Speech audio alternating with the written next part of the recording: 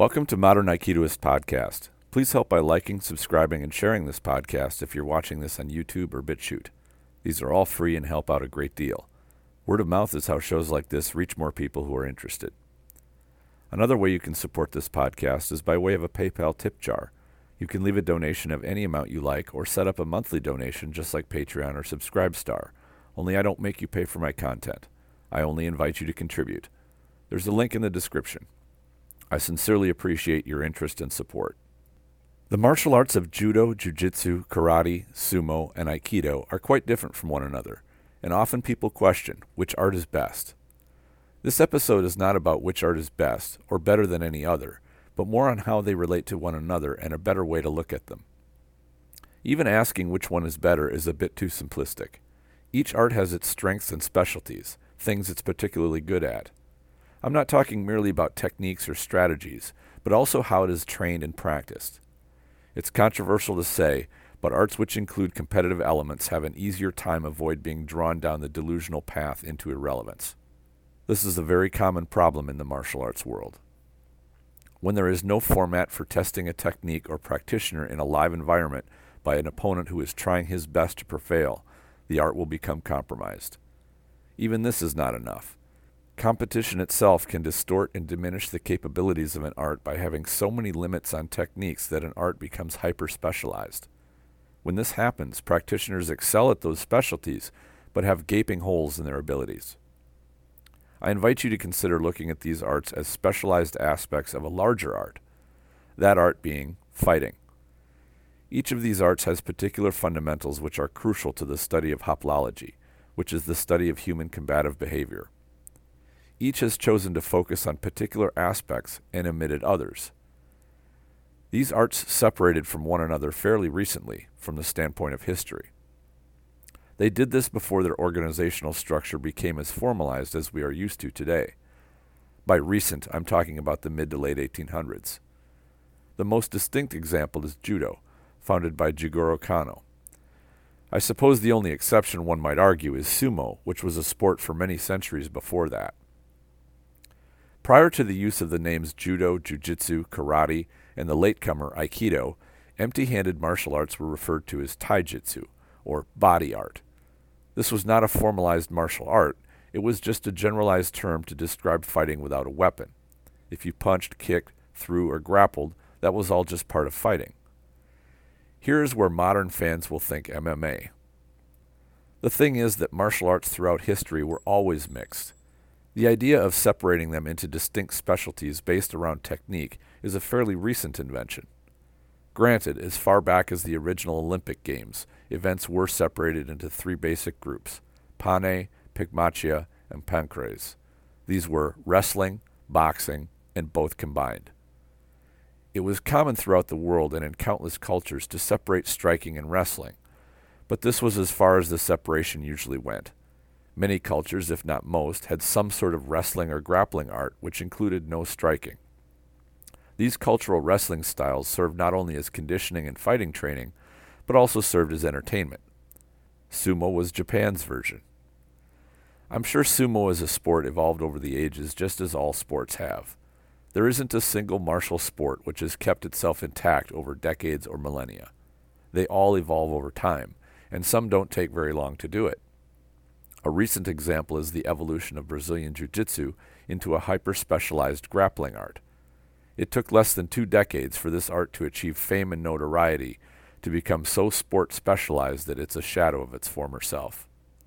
It's definitely a respectable art, but modern practitioners are often left to find a way to fill a number of the gaping holes left by the narrow focus which formed in just a short time. Even Rickson Gracie, probably the best example of the potency of jiu-jitsu out of Brazil, has expressed serious concerns about the effects of this hyper-specialization has had on the art. Judo is an art which, I think, has held up the best over time.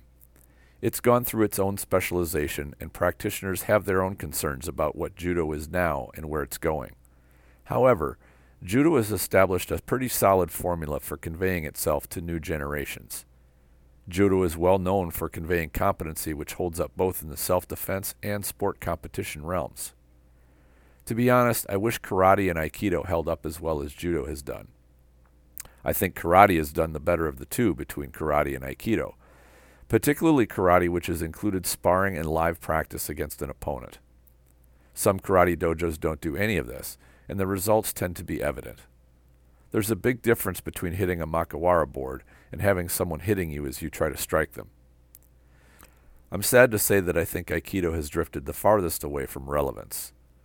While I understand the concerns about having an art become a sport because that brings up its own problems, I think they are minor compared to how easily training can slide into being lazy, where there is no active venue to test practitioners. Aikido often claims it has this with randori, but the randori which is commonly practiced is more like synchronized swimming than it is experiencing real violence. That could be a topic all on its own. Let's get back to the relationship these arts have with one another.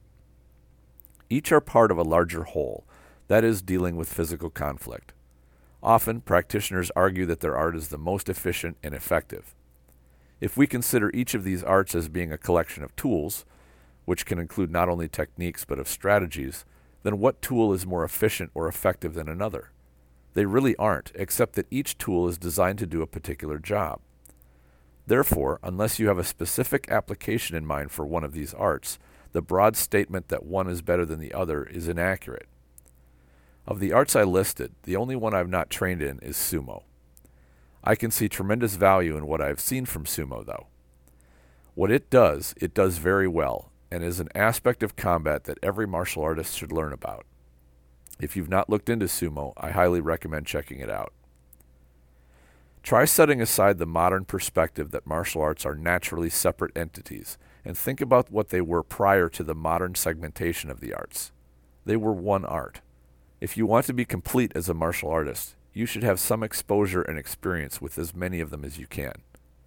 How could you consider someone with no knowledge or skill at striking to be a complete martial artist? What about kicking, throwing, or grappling? The fewer of these that they have, the more of a one-trick pony they are.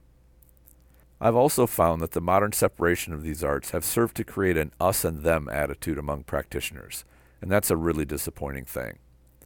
Such attitudes can easily impede understanding and be disrespectful. I've found that top martial artists and competitive athletes have a healthy respect for other arts and a fascination with the things that those arts specialize in. You will never climb higher than what you can see. Take care not to blind yourself of the value that other arts offer. They were all at one time the same art. I sometimes wonder what that looked like, when someone was not limited by a subset of skills or approaches. Maybe one day these arts will blend together again and regain the more broad set of capabilities they once had. If they do, they could certainly benefit from what was learned through the focused attention to the particular aspects of each art. I really do hope this happens. What do you think? Please share your ideas in the comments if you're watching this on YouTube, or go to the Facebook group Aikido the Martial Side and post a comment. The Spirit Aikido online program now has more than 90 videos in the program, with new ones added every few days. The most recent series of videos, I continue to expand my series on the use of the cane for self-defense. There are also videos on some great fundamentals of Nikyo that I have found invaluable, as well as some unusual variations which are fun to train. There's a link in the description section. I invite you to check it out. I always enjoy hearing from listeners of the show, whether through comments or questions. Thank you all for sharing your interest. Enjoy your training.